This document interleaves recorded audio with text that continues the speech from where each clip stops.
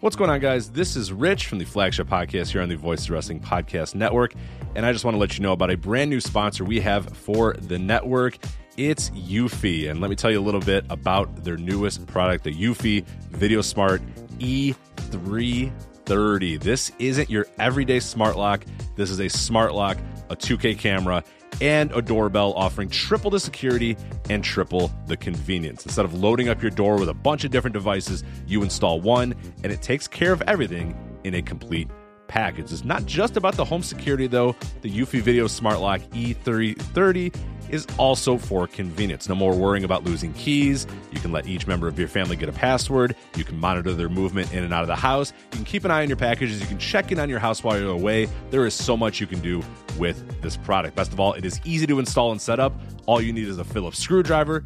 Leave that drill in the toolbox. The Eufy has keyless entry, a 0.3-second fingerprint recognition, a rechargeable battery with a 4-month lifespan, two-way audio from the lock, enhanced night vision, 24/7 customer support, and you'll love this, none of those pesky monthly fees.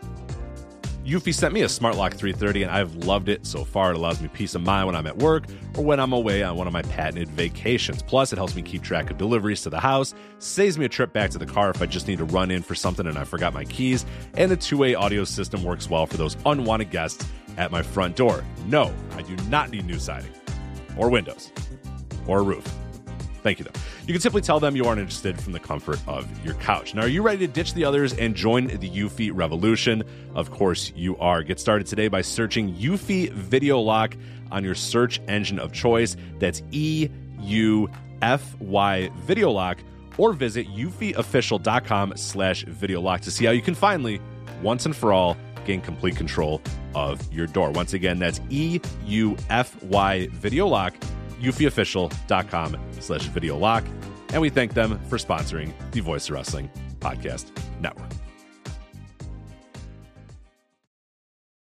This podcast is a member of the Voices of Wrestling Podcasting Network. Visit voicesofwrestling.com to hear the rest of our great podcasts, as well as show reviews, columns, opinions, and updates across the world of wrestling.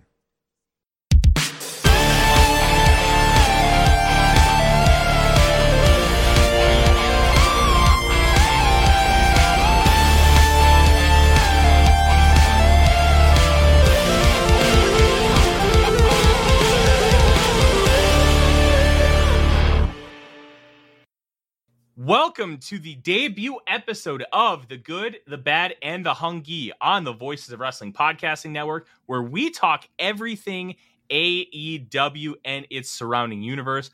I am your co-host, Tyler Fornes, and with me is Fred Moreland, the creator of The Good, the Bad, and the Hungy, an article series he's been doing for Voices of Wrestling for some time. Fred, it is good to finally be sitting down with you and talking this wonderfully chaotic company. It's the Tyler and the Fred. I love it. I absolutely love it. How are you doing, man? I'm glad that this is a very, it's all friends wrestling. Nothing bad ever happens here. And we're all just really chill and get along very well. And there's no backstage drama whatsoever. And then it all comes in when you add a 43-year-old curmudgeon to your company. We're going to talk about that today. Fred, I'm having a good day. I've got the puppy in the other room crate training right now, and I'm hoping that he ends up being okay, but you never know with puppies. How are you doing? I'm doing all right. Tyler, for the past couple of weeks, I've been watching this show called Steven Universe, which is a cartoon. I'm an adult man. And it's basically about this kid who more or less solves all of his problems by like eventually getting people to be like, oh, I should be nice and not a crazy person. And it does this for like 5 seasons until there's finally an episode where it lampshades that by having like the bad guys of the episode just being like, no, I still hate you. Go away. I just bring that up for no particular reason whatsoever. Anyways, what's going on? It sounds like you just described Dragon Gate, which is kind of ties into what AEW is, because no matter what, if you hate somebody, you still hate them years down the line. And that is one of the nice things about it. Everything feels cohesive. And it got really interesting after the All Out presser, which is going to be the antithesis of the Dynamite that we're going to be talking about today, because CM Punk went absolutely scorched earth. Now, this has obviously been talked about to death, Fred. But what are your overarching thoughts on CM Punk just deciding to go into business for himself and bury pretty much the entire company? I don't think we need to really recap what happened, because if you're listening to this show and you don't know what happened, I'm sorry. This isn't. You need to stop and just, like, I don't know, do something else, man, because I don't know why you clicked on this. Yeah, the entire situation is just so stupid. It is just the dumbest thing to happen in wrestling in a while, and that's in a year where, like, Kota Ibushi basically tried to set New Japan on fire similarly by in a culture where you cannot be affiliated publicly with the mafia or the Yakuza, to the point that they have their own, like, I forget what the phrase was now, but whatever that, like, euphemism for Yakuza affiliated, and was just like, oh yeah, New Japan Yakuza affiliated, what up? And everyone's like, no. And yeah. And all the WWE drama with Vince McMahon, various let's say miscues and the walkouts and everything else there. And I just, it's very funny to see people like, this is the worst thing to happen all year, CM Punk. I'm like, it's the most public thing. We can say that. Let's just say wrestling is back, baby. And this is exactly what's been going on for decades. And because of the post-show pressers that Tony Khan likes to do after these big events, we saw it come to the forefront. Otherwise, it might have gotten buried in the dirt sheets and it would have just been all rumor and happenstance. But CM Punk did it on his own. And that leads into the intro for this show, Fred, because Tony Khan vacated both CM Punk's AEW World Heavyweight Championship and the Elite's Trios Championships after they were suspended, along with Pat Buck, Christopher Daniels, Michael Nakazawa, and Brandon Cutler. The reason why that they were all suspended is there's a pending investigation, and it seems like instead of doing interim, the part of the punishment is being stripped of those titles. Yeah, and Ace Steel, don't forget, Weep It Mighty, allegedly. Yeah, so it's very interesting. I mean, once you hear about the triceps injury, I think it's the triceps that Punk had, it's not a surprise that's vacated. It would have been vacated otherwise. I was a little surprised that the trios belts were vacated so quickly. I think that was just, frankly, to do something to, I think establishing new champions for that was part of the table wipe that Tony Khan did with the last Dynamite, where he was just like, yes, I know that for 3 days, all you people have been able to talk about was the drama we had. But also we're a really good wrestling company and you need to remember that. And here's really good wrestling. Enjoy. See, I'm going to give a little bit of pushback there, Fred, because I think the fact that the Elite were also stripped is just sending a signal like, hey, you're suspended. I'm going to set the precedent that if you are suspended, then you are vacating your title. And even though, let's go with the hypothesis here, the hypothetical that the Elite are innocent in all this, and they went as good standing citizens and they got attacked by Punk and Steel. They're suspended pending investigation, so they're just completely void of their titles. Whether that's fair or not is up for another discussion. But I think it's just setting an equal precedent moving forward that Tony Khan's not going to put up with this shit. Yeah, I think Tony Khan has had enough, basically. I think he was very happy to ride you two don't like each other in public. Well, I'll make a match off that and make money off it. And then it kind of hit like, oh, I can't make money off this. This is too much.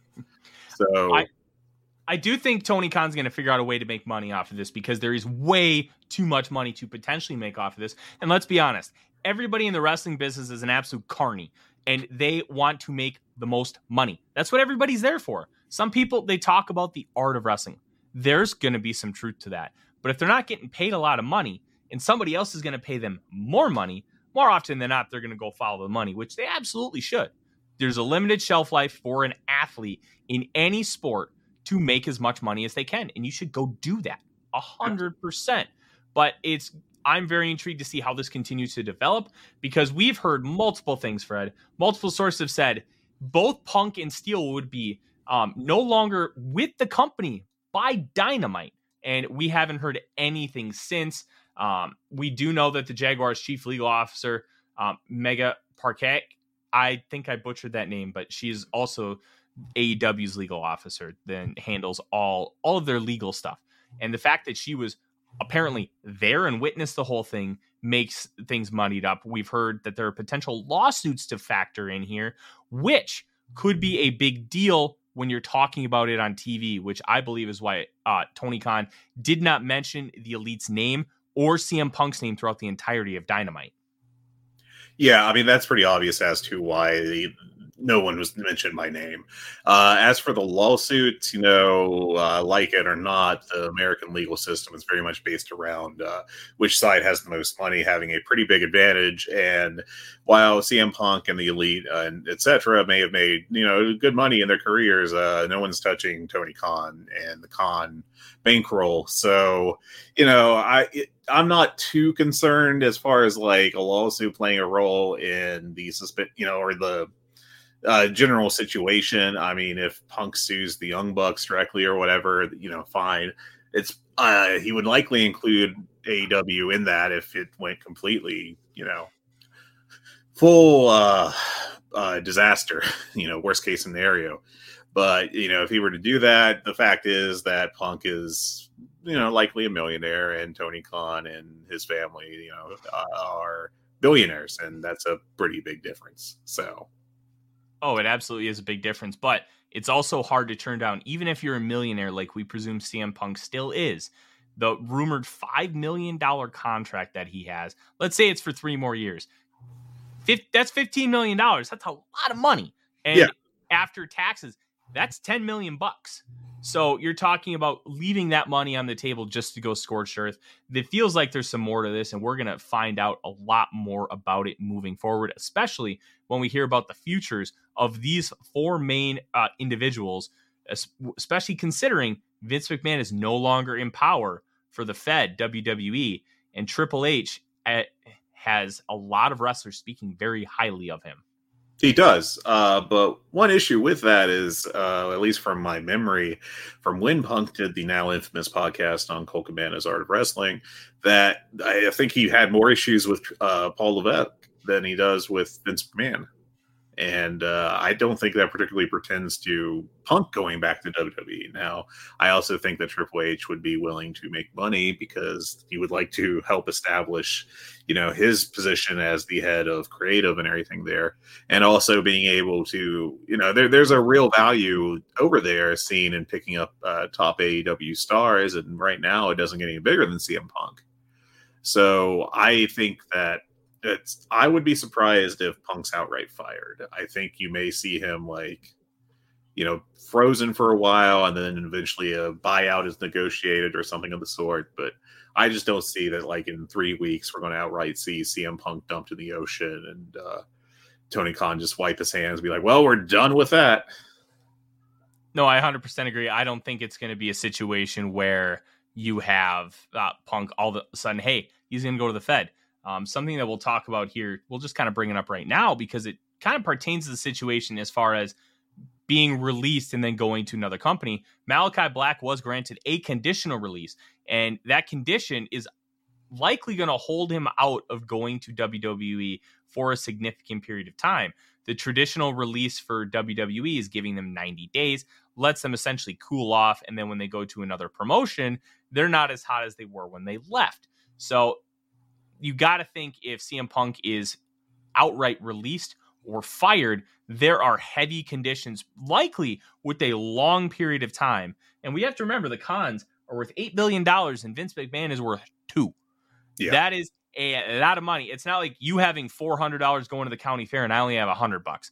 We're talking eons of and buku bucks here. So they can afford to give Punk $5 million to sit at home, keep his mouth shut, and he just gets to cash those checks, and then you don't have to worry about him going to the Fed. So the real interesting part about the Paul Levesque angle is Adam Cole loves him, and the Elite are friends with Adam Cole. That is an element of this conversation that is the most intriguing because while Punk likely won't go back unless there's a lot of money involved, the Elite could feel obligated to do that because they have a close personal friend who has a great relationship with him. They could, and there was the weird story that came out this past week that they were putting out feelers previously to go to WWE. I guess that it was associated with Dave Meltzer, and Meltzer outright said that he never reported that on his most recent episode of the Observer Radio Show. I would be shocked if they did not at least, drop a little line and be like, hey, you guys open a business, because they have like a year and change left on their contracts, is my understanding. They'd be foolish to not maximize their leverage, even if they want to stay at AEW, being able to get like a feel for their market value and then being able to go back to, make a counter offer to Tony Khan when it comes time, assuming that they're all copacetic. That's just negotiating 101. That's just how you do the business. And it's, even in this like panic time of everyone looking for more drama, because once you get that first hit, you're looking for more. It's, not a surprise. It's pretty much expected behavior, I think. Absolutely. And we're going to be able to talk more and more about this as time goes on, because this is an ever developing story laced with drama among the top stars in the business of professional wrestling. But we have a lot of other news to cover too. And a lot of injury news here, Fred. And let's start with Thunder Rosa, because we know that she has the quote unquote back injury that prevented her from dropping the title to Toni Storm. But she also told Conan, apparently, that she'd have to miss Triple Mania due to a torn ACL. And Meltzer said that she does really have a back injury, but was not able to confirm or corroborate what Conan said. What is your take on all this? Because it feels like Thunder Rosa, one, really is injured, but two, didn't want it to do the job either. Yeah, she may not have. And I guess there was the issue previously with Warrior Wrestling where she did not drop their belt and just kind of vacated it a couple months ago. I think that, frankly, I don't know what to make of the Conan thing. I'm not going to say he's a lie or anything, but, that's like the only source of it. Granted, it was a direct text to him. So as such, I don't know what other source you would have. But I just think it's far more likely that what Meltzer wrote in the newsletter last week is the case, which is that she does have a back injury of some sort. And, a doctor is even likely to say, hey, you should not wrestle on that. But most wrestlers would at least, drop the belt in the ring on the way out and then rest up or get whatever they need done. But Rosa didn't. And I could see that being the everyone is correct kind of path, except for Conan, I guess, in that circumstance. But that she is injured, she does have some kind of back issue, but also most people would have just done business. I don't even think that's necessarily like a problem with Rosa if she's just being conservative with her health, but there's plenty of bad feelings on the women's side of the roster circling around her with a lot of the other members that have leaked out rather publicly. And, it's just a very, what a time to be alive. Oh, absolutely. And it's a really frustrating one because her 2-year program with Britt Baker culminated in her winning the title at St. Patrick's Day Slam. And everybody's really excited for her run because she was one of the best workers in the division, arguably one of the best workers in women's wrestling in North America. And in theory, she could have a really, really good title run, but it never really came to fruition. She never had any like highlight reel matches. Her only one arguably was that street fight she had against Britt Baker at the 2021 St. Patrick's Day Slam. So yeah, I thought the March this year's title change with Rosa was really good. And but once you get past that, Rosa is rather inconsistent in the ring. I think her highs are rather high, but she can struggle to hit that fairly often.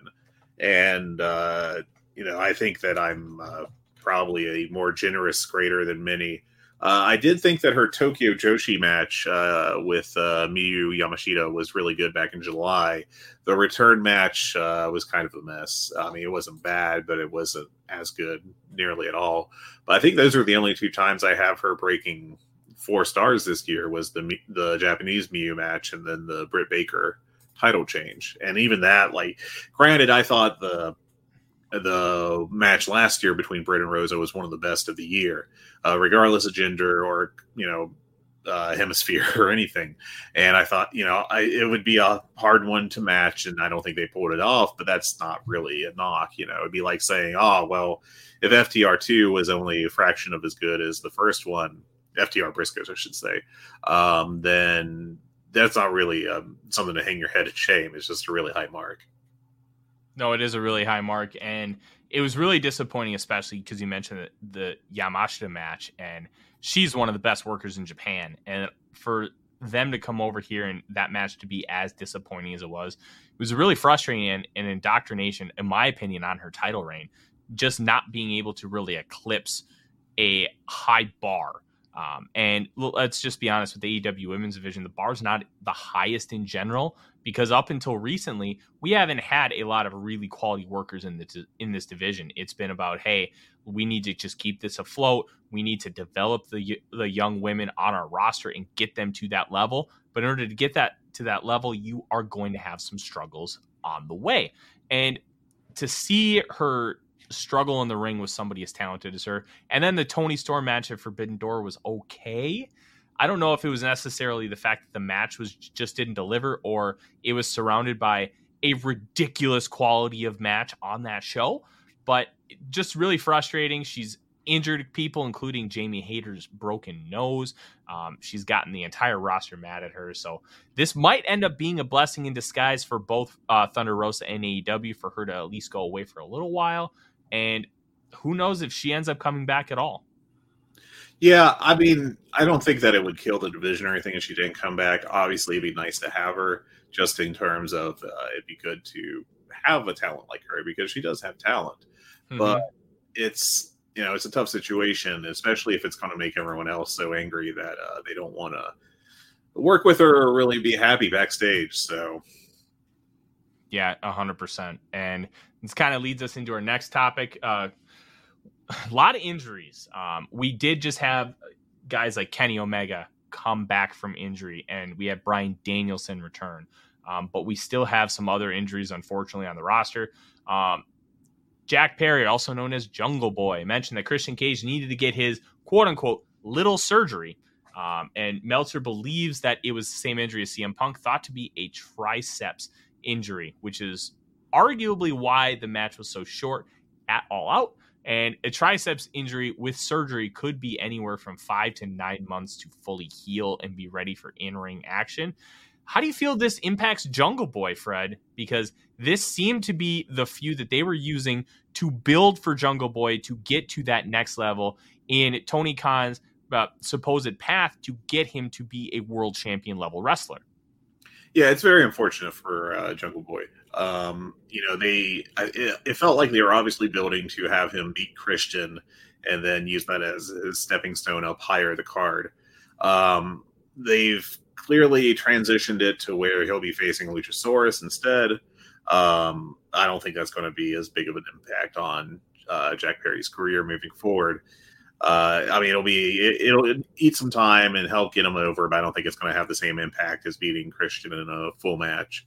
What do you think about the booking of Christian going over on the pay-per-view, now knowing that with the injury that he would be out for months? I like it. And knowing that we know his injury, the booking to me makes way more sense. If you want this to be a true elevating feud for Jungle Boy, he can't win in a squash just a couple months in. To me, the way Tony Khan books and tells his stories, it doesn't make cohesive sense.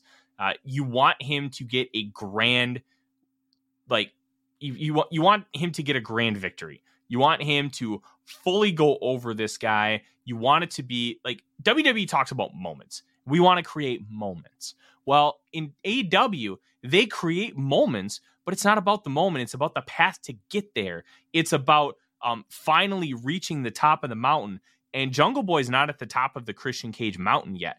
When he gets there, it's going to be a big deal for him, the company, and his story moving forward. If he would have done that at All Out, there was so much meat left on the bone with what this rivalry is and how it can elevate him. It would have been a miss for him to just beat Christian Cage here. I like the fact that they transitioned to Luchasaurus, even after the kind of double turn where he turned on Jungle Boy and then turned back 2 weeks later. He kept the gear. and he kept the music, kind of leaving that shadow of doubt that he was still on Jungle Boy's side. And with Cage's gimmick being outworked everyone, it played perfectly into his little write-off and continued the feud with Jungle Boy, where he can spend the next few months with Luchasaurus and wait for Christian Cage to come back while accomplishing everything in a roundabout way. Yeah, and the positive you have is that Christian will be, still be able to cut promos and stuff. So, if they don't have him come in every week, obviously that makes sense, but they can always have him come in and just antagonize Jungle Boy on the way. So, I think it was very interesting that they even had a match at all. I probably would have just had Luchasaurus jump him during the entrance and just not do the match myself, but it's a minor change. It'll be interesting to watch going forward. I think that they're going to need more than just Luchasaurus as the heel hired gun to help get Christian over, though. Jungle Boy over. Here's my question for you, Fred, because I like that they did the match. I think you kind of run into a situation where WWE does a lot of bait and switch. They advertise a match and then they do not deliver. Even though it was not nearly what you expected or what you wanted to see, AEW still delivered on a technical Christian Cage Jungle Boy match that was laced with that turn. Do you think that factored into anything at all as far as how Tony Khan wanted to proceed forward? Probably. That makes a lot of sense for him to insist on, okay, listen, I said this match would happen and we're going to do it. I just think that he had enough goodwill going into, the show where he could have, done the bait and switch, with an angle, just like basically the beatdown that Luchasaurus did, and then just have like the ref refuse to start the match or something. But regardless, to me, it's a very minor difference. Maybe most fans feel differently, but I don't think there's much difference between, the 1 minute match that happened or just the ref, throwing it completely out before even ringing the bell. So that makes some sense. And in all honesty, it really doesn't matter which direction you would have went in this scenario. The feud was extended with Jungle Boy and Christian Cage, and I think that's good for all parties involved. Moving on here, Fred, Chris Statlander finally had the knee surgery to repair the torn ACL and lateral meniscus. Because it's both injuries, it's likely 9 months to a year for that full recovery. And it's a real shame that she wasn't able to potentially be the one to beat Jade Cargill. But she can still do that when she comes back, and Jade will probably be at over 100 wins by then. Yeah, or well, at least 50 at the rate that she gets matches.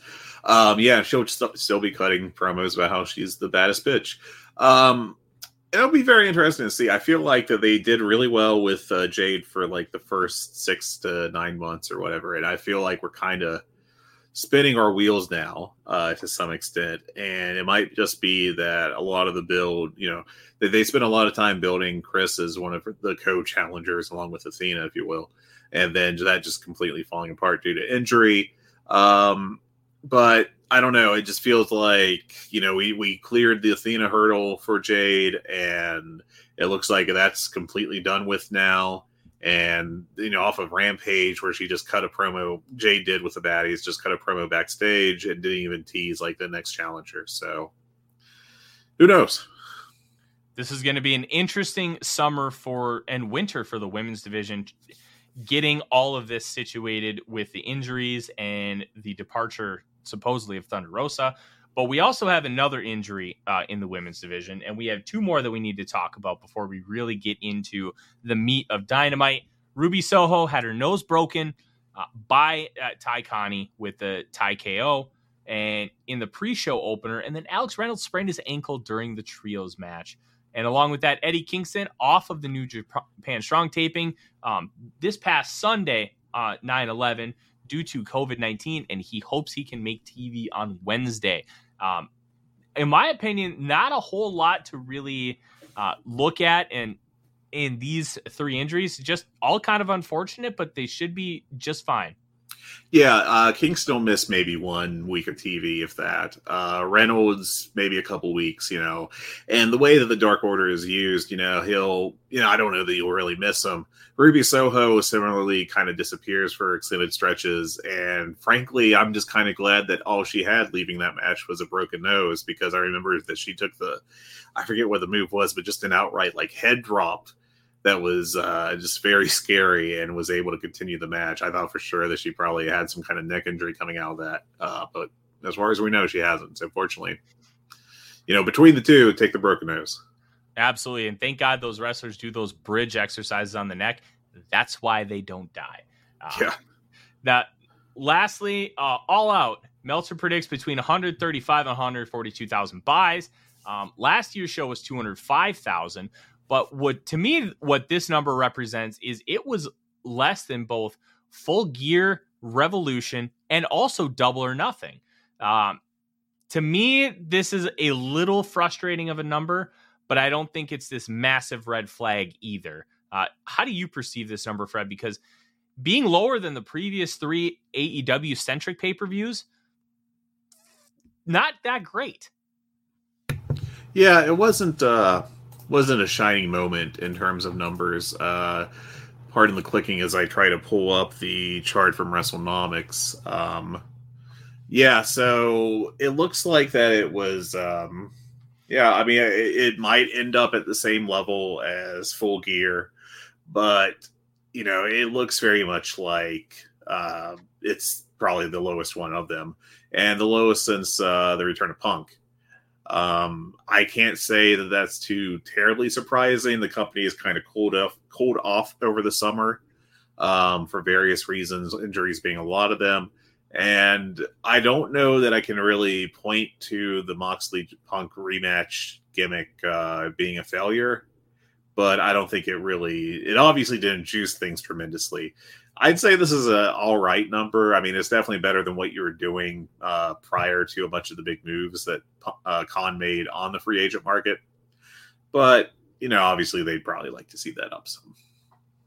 Yeah, that's kind of where I'm at too. It's not great, but I don't think it's an abject disaster either. It just kind of is what it is. But to pair with that, they did 9,100 at the Now Arena, the former Sears Center, and 8,800 of that was paid. So only 300 comps, which for a show of this size is an okay number. But they did their third straight $1 million gate at the door, which is huge considering no other company in America had done $1 million gate since WCW did it. And it was just all WWE. So this is just a genuinely good sign for a healthy wrestling business. Yeah, I mean, AEW is the first real number 2 financially since WCW died. No real disrespect into TNA, but they always had their issues drawing, it felt like, fans into the building and getting pay-per-view buys. So, and unfortunately, they were doing that in an era where wrestling was not making that much money just off of TV. So they never really were able to put it together as a business that well, ignoring all the other issues that that company has had in its past. But yeah, I mean, having 2 large companies that are making real money is very impressive. They're supposed to just be one of the few years that company is going to end the year making or grossing over $100 million. I believe I heard from Meltzer. So. Yeah, that's a huge number for AEW, and considering they're only 3 years into existence, awesome for the future as well.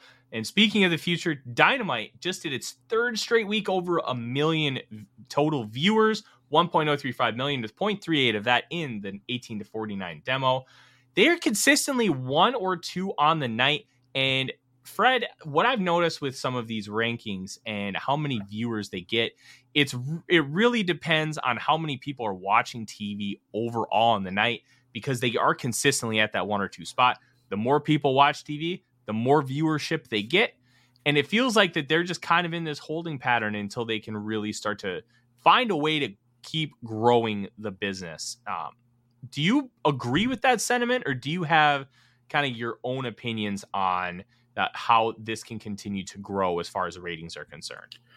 going up in the ratings is going to be very interesting. They're going to need someone to catch fire in a way that even the return of CM Punk hasn't quite done long term.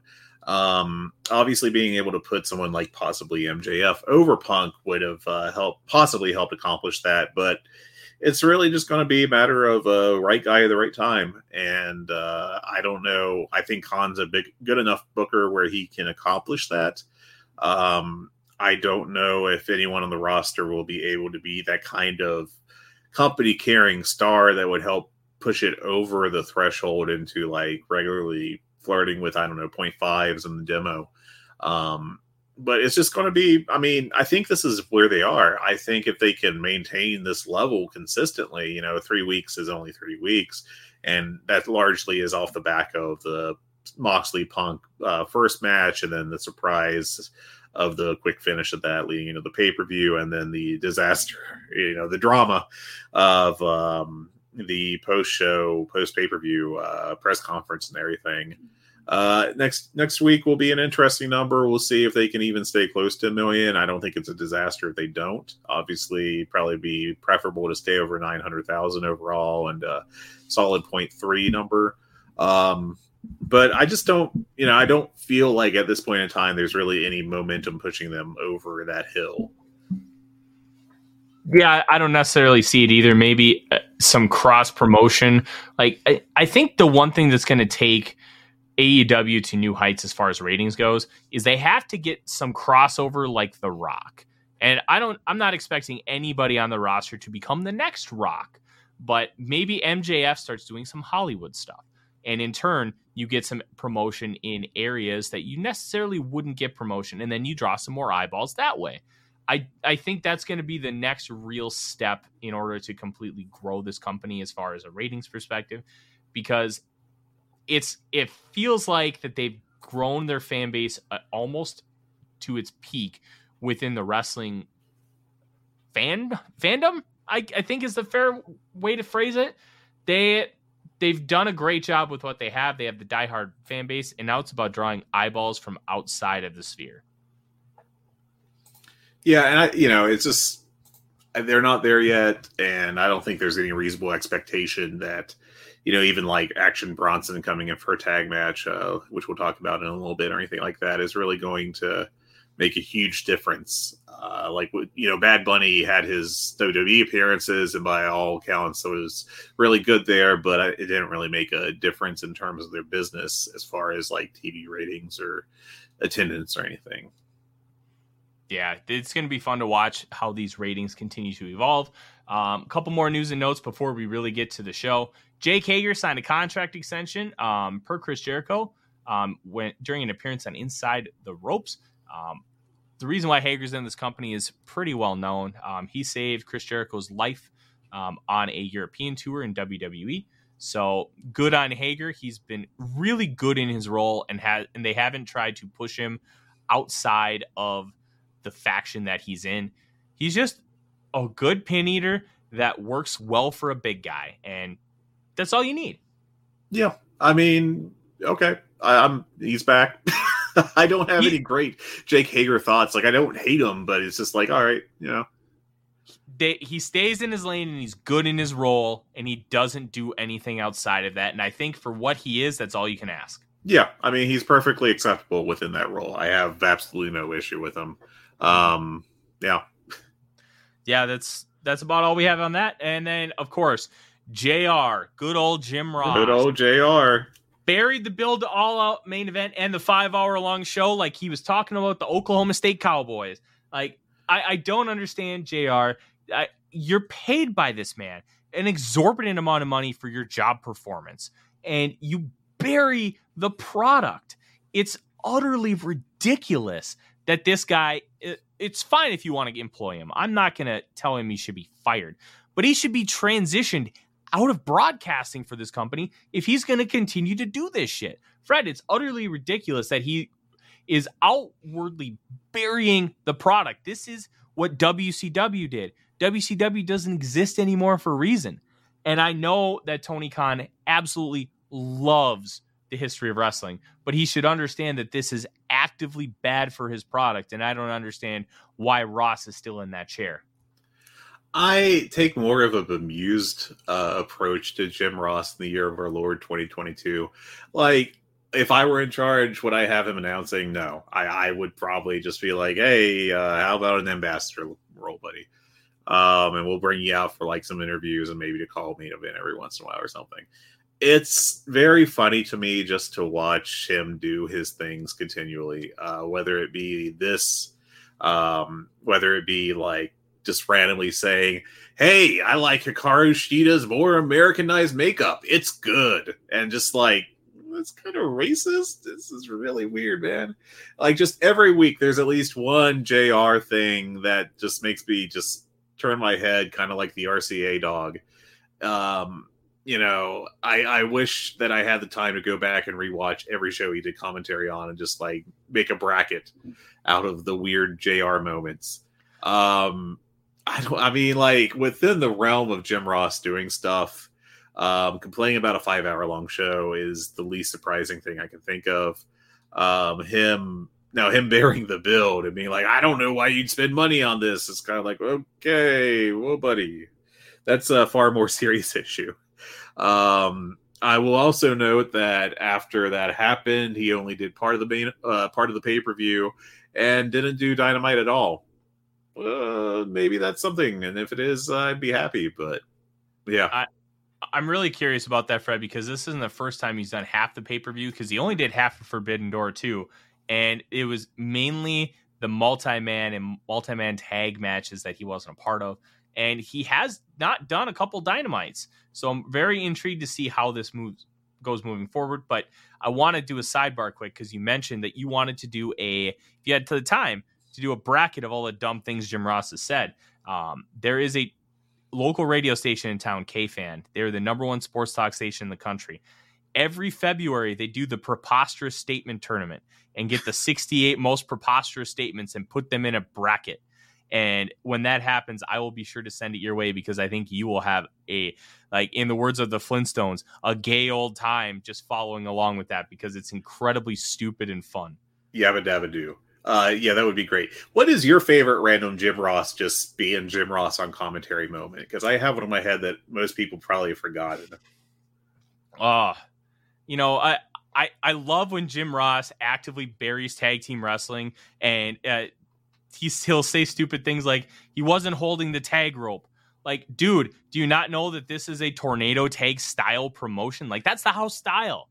And it just drives me bonkers that he continues to beat the drum and call these referees basically worthless.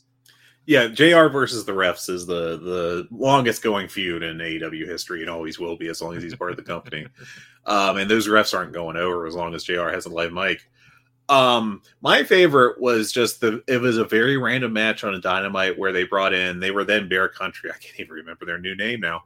But they brought in what was Bear Country, and it's these two big burly guys. And one of the big moves they do is like a cannonball, like an assisted cannonball move off the top rope, like the old Quebecers finisher, I think it was from the 90s.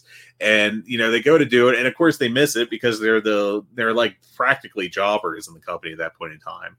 And JR just like goes out of his way to bury these two massive men who just did a very impressive athletic move and be like, these men should just keep it on the ground. They can't do this stuff. It's like, I personally would have sold what an amazing attempted move from them and got them over a little bit, but I'm not Jim Ross, so. Yeah, no, good old JR. He's always going to get a pop because he was the voice of wrestling for so many of our childhoods, but at a certain point, everybody's got to go and his time is coming.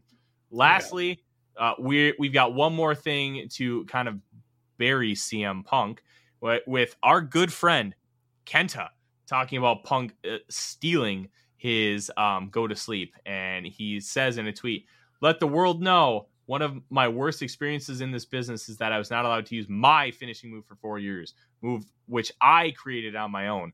What a life." Kenta rules. Kenta rules. I always thought that the Kenta Twitter heat with CM Punk was, kind of mostly a work. And I don't know, maybe I'm just, biting the onion here. But this one just feels a little more like, no, I actually do hate this guy. It might just be the week that everyone's had.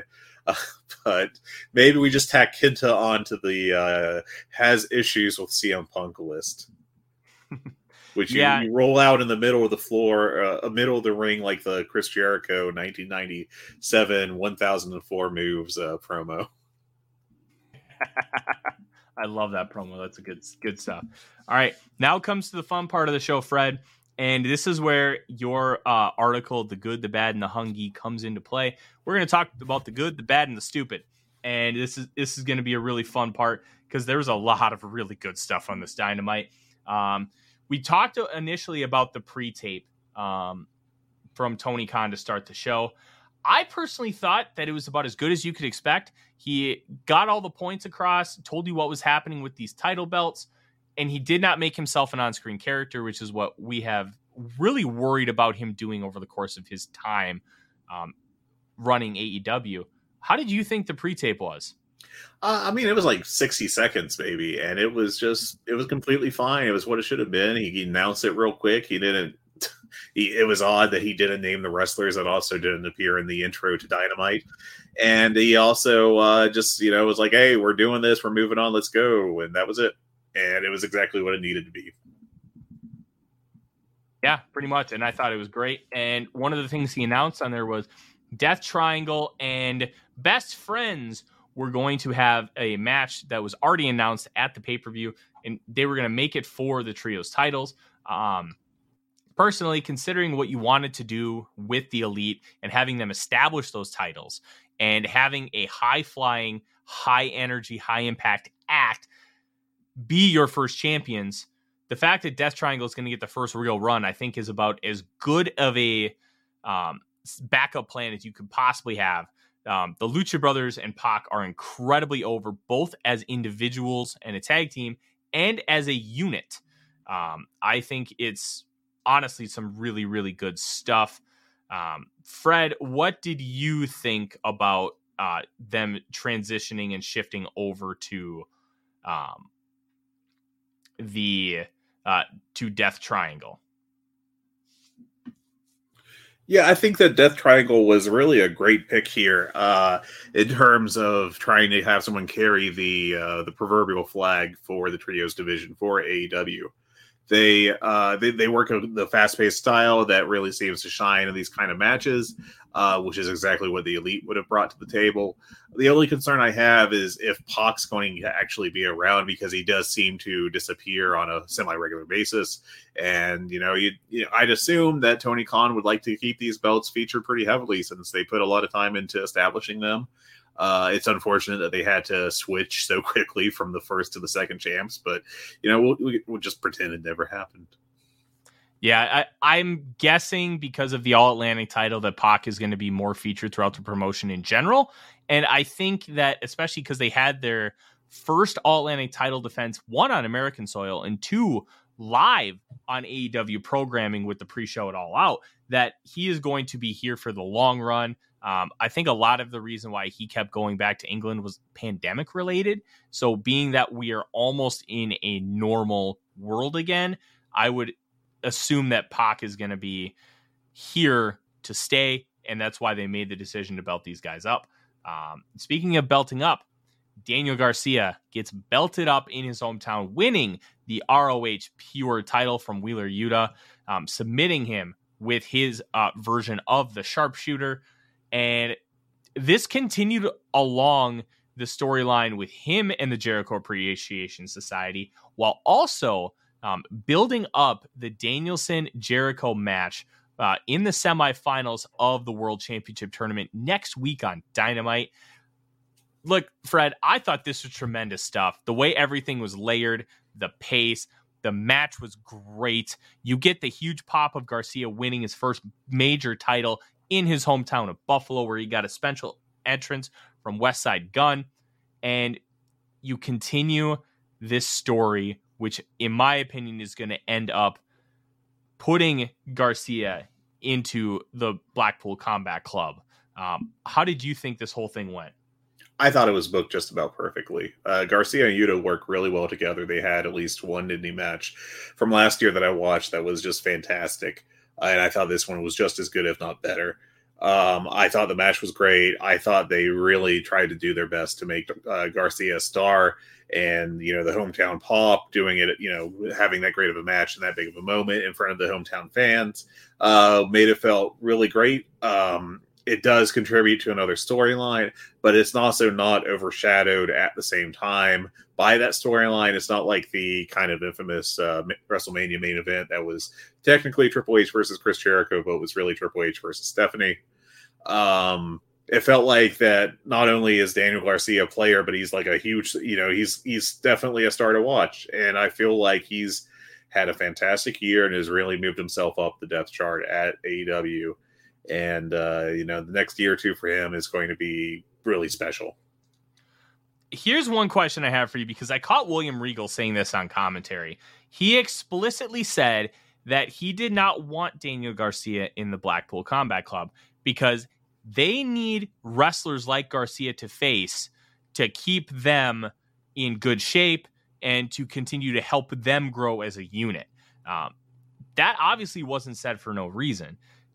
What is your take on that? Because I still think he ends up in the Blackpool Combat Club, but I don't think it's quite as simple as he leaves Jericho and he joins.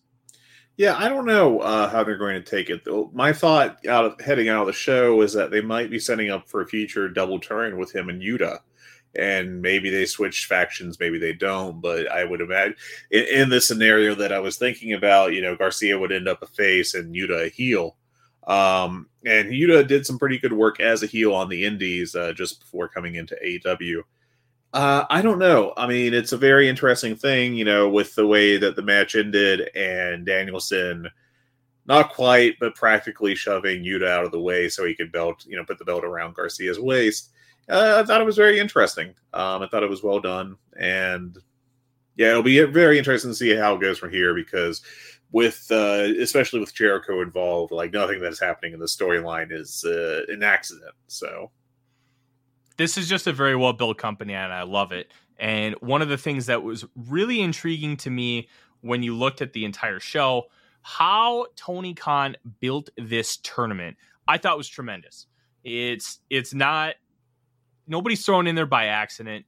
You have the only 3-time TNT champion and the longest reigning TNT champion going at it, and they just wrestled on Rampage. You have Bryan Danielson, a multi-time world champion, a Hangman Page, and a former AEW champion, which every former AEW champion that was not suspended is represented in this tournament. Then you have Chris Jericho, who has won more world champions than everybody in this company, and Jon Moxley, who now has held the AEW belt twice. All of these guys are represented in this tournament. They're all champions. They all have a lineage, and they all have a reason to be here. And for something that had to be thrown together this quickly, I thought it was tremendously impressive that there was so much connective tissue with all 6 competitors, and nothing felt like it was forced or a mistake. No, I was very excited just as soon as they announced this bracket on the show. Just looking at it, it looked awesome. And so far has delivered quite well. I thought that, having the justifications as to why people were in there, like, you didn't have like no offense to him, but like the Ethan Page slot or someone at that level that was just like an obvious, we're here to do the job kind of deal. So like the Sonny Kiss versus Kenny Omega match in that one tournament they had 2 years ago. Mm-hmm. Nothing in here felt like it was going to be a squash. I mean, I guess there is the potential of Moxley getting a quick win, but I just don't see that happening really. But I thought it was one of the better planned out brackets that Tony Khan has had, especially after the Owens, which were kind of not great. Even the trios tournament felt like it was a little bit predetermined, but the Dynamite side of that bracket was so good, nobody really cared. Yeah. That was a great half of a tournament. It really was. And then lastly, Action Bronson coming in for a tag match next week on Rampage. Or is that the Grand Slam Rampage? I think that's going to be the Grand Slam. Okay, that makes sense because it is in New York, in Queens at Arthur Ashe Stadium. Action Bronson kind of like when we were sitting in the VOW suite, we thought Action Bronson was Taz. You got the crappy orange gym shirt, the short, stocky build. We genuinely thought it was Taz. I don't think Taz is going out there dressed like that. Oh, are you kidding? Old school 1995 Taz? Like that's kind of where our minds were working. You're still right, but Action Bronson coming in to do the match with Hook. Good, bad, stupid. Like I really don't know how to take this. I'll put it down as a tentative good. I don't think it's going to really make a difference in terms of business for the company. I think the biggest thing you could potentially do is help get Hook over, of course. And I think it will probably accomplish that because 2.0 are a couple of veteran pros. They're fantastic. And frankly, they should be pushed harder once Daddy Magic is healthy again, fully healthy, which I guess he is since he's doing a match. But yeah, I mean, I think it's it's a fair positive. I'm not the biggest Action Bronson fan, but I do recall there was a song that I really liked, I think, Going Crazy, and he looks a lot slimmer now than he did in the video for that, so that's a plus. So yeah, it'll be interesting to watch. It will be interesting to watch, and I'm excited to see it. But we got to talk about the bad, and this is an interesting question, and it was something that I brought up in the suite. If before the match ended, I'm like, if they don't belt these guys up, they may have missed. And it was the question was asked during the presser to Tony Khan. Did you think about calling an audible mid-match because of how incredibly over the Acclaimed got in that match? And nobody saw it coming. You could argue that they were more over than CM Punk in that building. It was nuts how loud the crowd was and how much they wanted the Acclaimed to win that match. And you could feel the energy get sucked out of the building when they did not beat Swerve in Our Glory. Fred, do you think they missed the opportunity with the Acclaimed, or are they going to be able to recreate that so much in Arthur Ashe when both guys are from New York, which could give an extra element that Chicago did not have? Yeah, I was surprised by how over they were at All Out. It kind of harkens back to the worst of the Dave Meltzer, Brian Alvarez arguments during the Bryan Danielson build up to Mania 30. Are they over or are they just catchphrase over? And I thought they were actually just catchphrase over. I thought they were a fun mid-card act that everyone liked, but I didn't really see them as like anything higher than that. And then they came out at All Out and it was a Jesus pop. It was just an amazing response that they got. They completely earned it with their months and months of build. And they are far more over than even I had thought. I think that it would have been optimal to probably put the belts on them just because it felt like that they were building to eventually, in the short term, Swerve and Our Glory breaking up with some, likely Swerve going heel.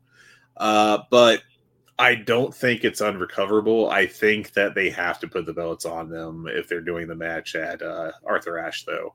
Like, if you do this rematch and then you don't have them go over in their own hometown after, seeing that response, it would be a big misstep, I think, for the Acclaimed.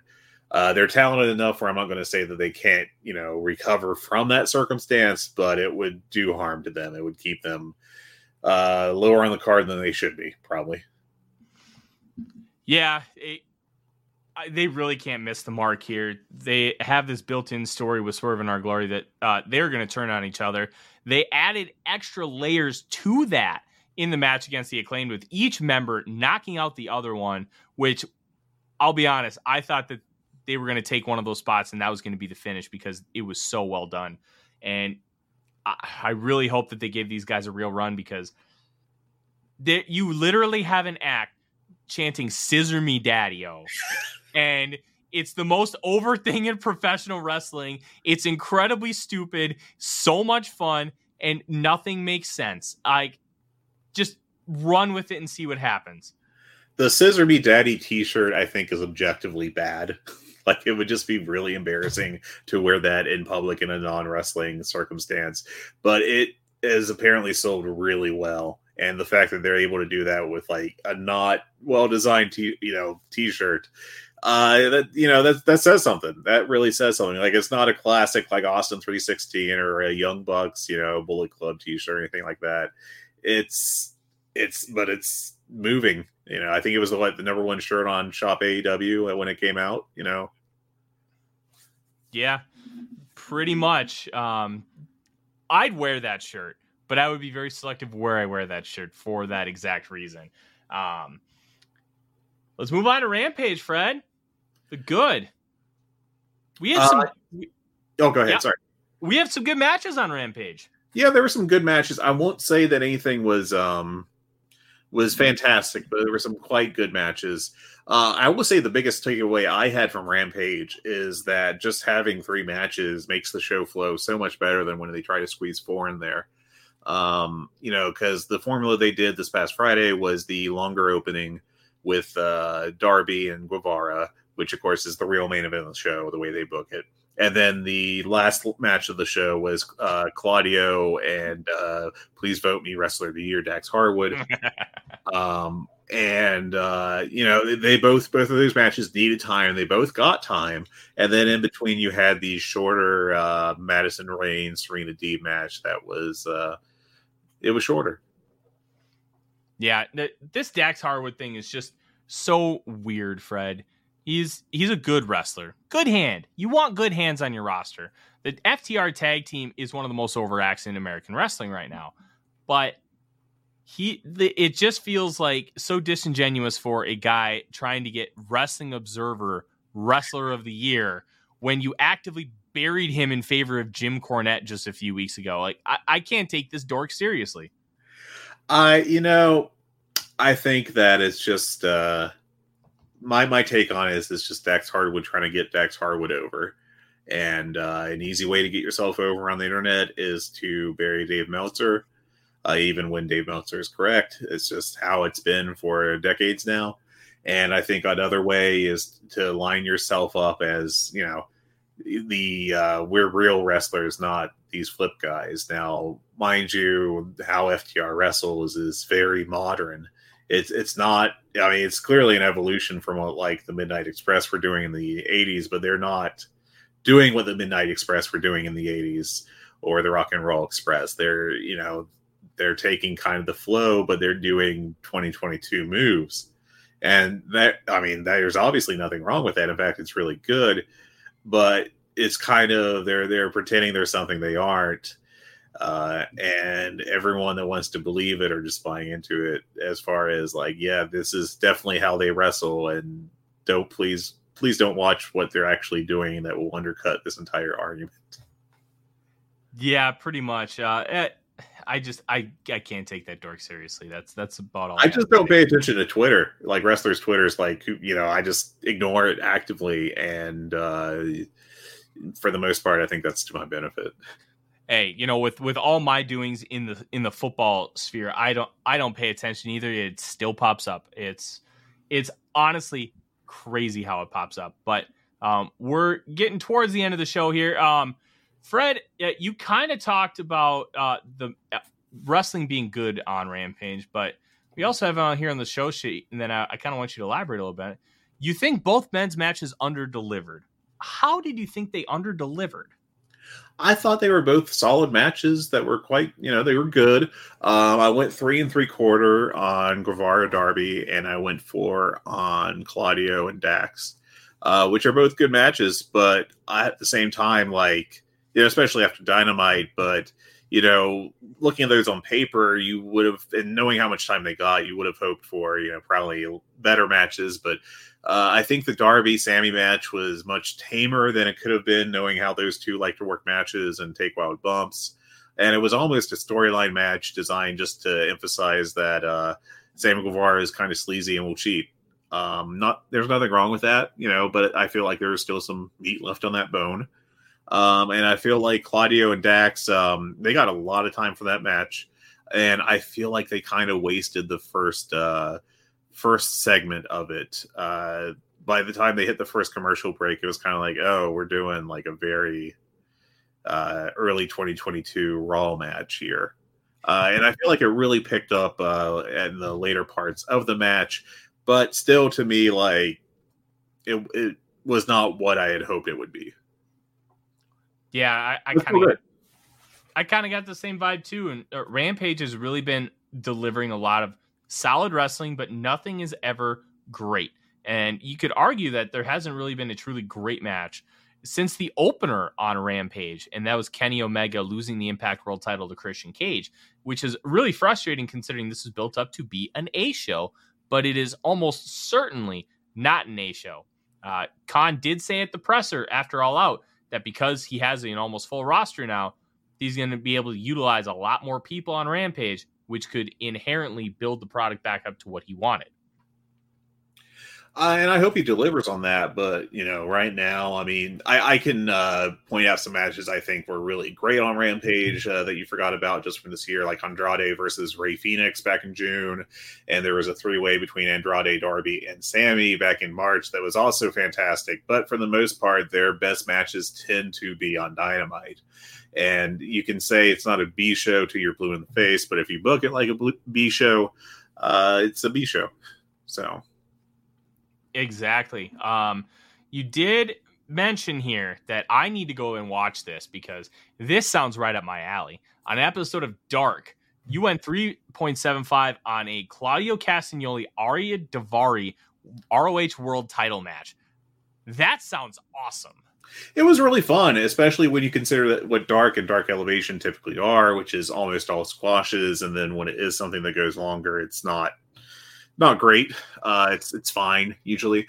But I thought this was a very good match. Not quite the proverbial Notebook level, but it flirted with it a little bit. But I mean, I just can't, Dark and Dark Elevation, the description of Dark as a podcast with wrestling is about right. That was the only match on either show for the past week that went over 5 minutes, which is the minimum to be rated on Cage Match. And, I understand that part of Dark and Dark Elevation is to give your guys wins so you can prop up their records and the kayfabe you have and, get them a little more ring experience sometimes, which is all well and good. But, if you have those on, you should probably, just throw a bone out there, just have a couple mid-carders work a really good match every once in a while, I feel like. Yeah, that's a really good point. Let's talk about moving forward, though, Fred. This week on Dynamite, we have the 2 semifinals in the Grand Slam Tournament of Champions to crown a new world champion. Jon Moxley versus Sammy Guevara and Chris Jericho versus Bryan Danielson 2. What are your predictions here? Because for me, I feel like that they are going to try to use this opportunity, and it's not necessarily burning a match, but you have to give the fans a really good world title match. And doing Moxley versus Danielson feels like a nice way to reward the fan base for having to deal with all this shit. Yeah, I really do think that it will end up Mox and probably Danielson. I feel like Mox is a pretty safe bet given the matchup he has. I really don't think they're going to be putting Guevara over him. I think a possible finish is Danielson wins when Jericho is somehow distracted by Daniel Garcia. Very AEW finish, whether you like that or not. And that leads to, Danielson and Mox for the title, which definitely has that big world title match feel to it. Yeah, it really does. And it wouldn't shock me if they decide to go Moxley Jericho and then strap Jericho back up because he is one of the more overacts in the company. After his rough period, let's put it that way, he's gotten into absolutely tremendous shape and can still work main event matches really well, although not nearly as dynamic as he used to. And that could lead to some really interesting feuds moving forward until they get everything situated on the legal side. So anything other than Sammy Guevara in the final, to me, makes sense. Yeah, I agree for sure. And I think it'll be another great show. And I think that last week, it's pretty hard to not feel the undertone of the show was, hey, we're fine. No matter what comes out of our investigation and stuff, you need to watch us. We're a great show. And we're worth your time. And I think they definitely delivered that with last week's Dynamite, and I think they'll deliver it this week too. I agree. And one of the fun things that we're going to continue to do on this show is we're going to call it the backlog. and we are going to specifically talk about what we have watched in our backlog and just try and talk about some good wrestling that we just haven't had an opportunity to watch because life takes shape in really weird ways. I unfortunately have not had an opportunity to watch any wrestling outside of AEW this week because season just started and my job with the Vikings Wire has become very demanding, which is good and bad. Fred, what has been on your watch list this week? I got a couple chances to watch some stuff. I mainly worked on trying to get through some of the higher talked about WWE television matches of the past 3 or 4 months, which I like to space out a little bit just because as far as like a house production style, I'm less of a fan of how WWE does things than other companies. But there's some very good matches that I will toss out as worth people's times. Ignoring the stupid name for it, the good old-fashioned Donnybrook between Drew McIntyre and Sheamus on the July 29th episode of SmackDown. I thought that was great. Those two, whenever they're in the ring together, will just beat the living hell out of each other. And that's exactly what they did in this one. Chad Gable and Kevin Owens had a nice match on the August 22nd Raw, going back a bit. And also there was an AJ Styles Bobby Lashley match on the August 15th Raw that I thought over-delivered. So those were all pretty good outings. But the best stuff I watched was New Japan, starting to work towards the G1. But before I got there, I watched Tomohiro Ishii and Yoshinobu Kanemaru in the first round of their side of the All-Atlantic bracket back for Forbidden Door. And that was just an absolutely fantastic match that everybody needs to get out of their way. I went 4 3/4 on that one. Ishii is, you can see where he's getting near the end of his career, but he just had a fabulous match, and Kanemaru did all kinds of great heel stuff that Ishii worked against, and I thought they put together a really great match. I will hijack this segment to talk about one thing I did do outside of actually watching wrestling. I actually, one thing that was talked about, but not really talked about in the CM Punk situation was how one of his big rants was about how Hangman Adam Page is an empty-headed idiot, or whatever exactly he said, for saying in an interview that he doesn't go to the veterans for advice. And if you actually listen to the interview, it was a very awkward question that Page was asked, that he kind of tried to, in my interpretation, kind of self-deprecatingly answer. But the main crux of his statement was he preferred to try to figure things out on his own. And so I've never trained to be a wrestler. I have no intention to, because I like my bones being solid as they are. So what I did is I actually approached 2 people I know who are or were trainers, and I asked them about this situation. And I asked them basically, what would you tell your trainees about this? Just about in general being given advice by veterans. And I got 2 very different answers. I did tell them I'd keep their answers anonymous for this. So I'm going to refer to them as Trainer A and Trainer B. But the big things coming out of it was Trainer A had a more positive answer. He said, unfortunately, in this business, there are many cutthroat people who sabotage other wrestlers. Note that I'm starting with this for the more positive answer. To give themselves a higher spot, I tell my students to acknowledge where that advice is coming from. I say to always ask your trainer, as his advice will always be the best for you. A vet that is insecure about losing a spot to a younger guy might give you bad advice. On the other side, I get young guys asking me for advice, and when I give it, they do nothing I told them, which makes me realize they wanted to ask for advice for the sake of being that guy that asked for advice and are looking for brownie points. In all honesty, I feel for Punk in this situation. He wants to be a locker room leader and give advice to younger guys that he may not have received that would have helped him out, especially when there's a guy like Punk that's been through so much that he's actually saying, hey, young guys, I'm here to make this locker room better. Ask me. Only to have someone say, I'm good, I'll figure it out.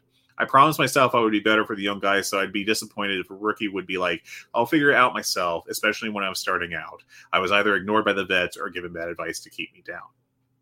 And the other response I got from Trainer B started by noting that they really don't train anymore, but they were active doing that from 2015 to 2020.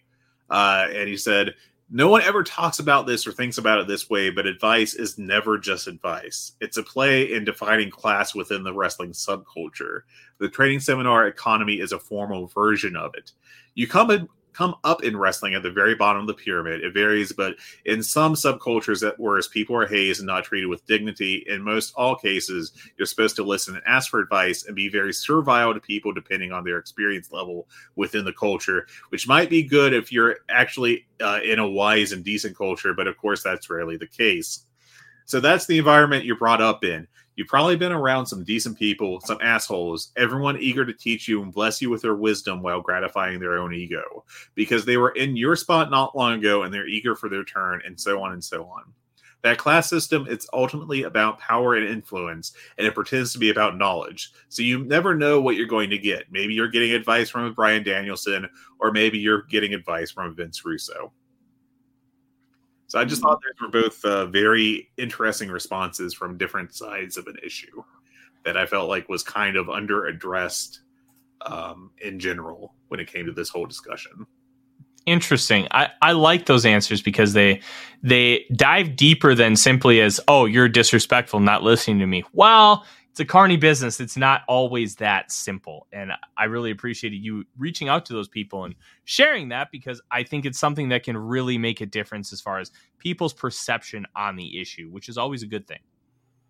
Yeah, and I mean, I think they both gave great answers. I think I disagree with at least part of both of them to some extent, but you know, it's also not my business that I have no skin in the game. So outside of being a fan, so. But yeah, they were both very helpful in giving up their time to give those, and I do appreciate that. Absolutely. And that will wrap up the show. And I want to mention this to you, Fred, because I don't know if you know this. You mentioned that you like that Chad Gable match. Well, I actually went to high school with Chad Gable. Did you now? I did. He is a very good guy. He won the state wrestling title, I think, at 168, his senior year of high school. Real name is Chaz Betts, so it's not super far from his in-ring name. Yeah. Just an overall good human. Cool, very cool. He really deserves to have more success. He should be better off than the shush guy in the mid card on Raw, but you know, he's getting paid, and that's what really matters in the end.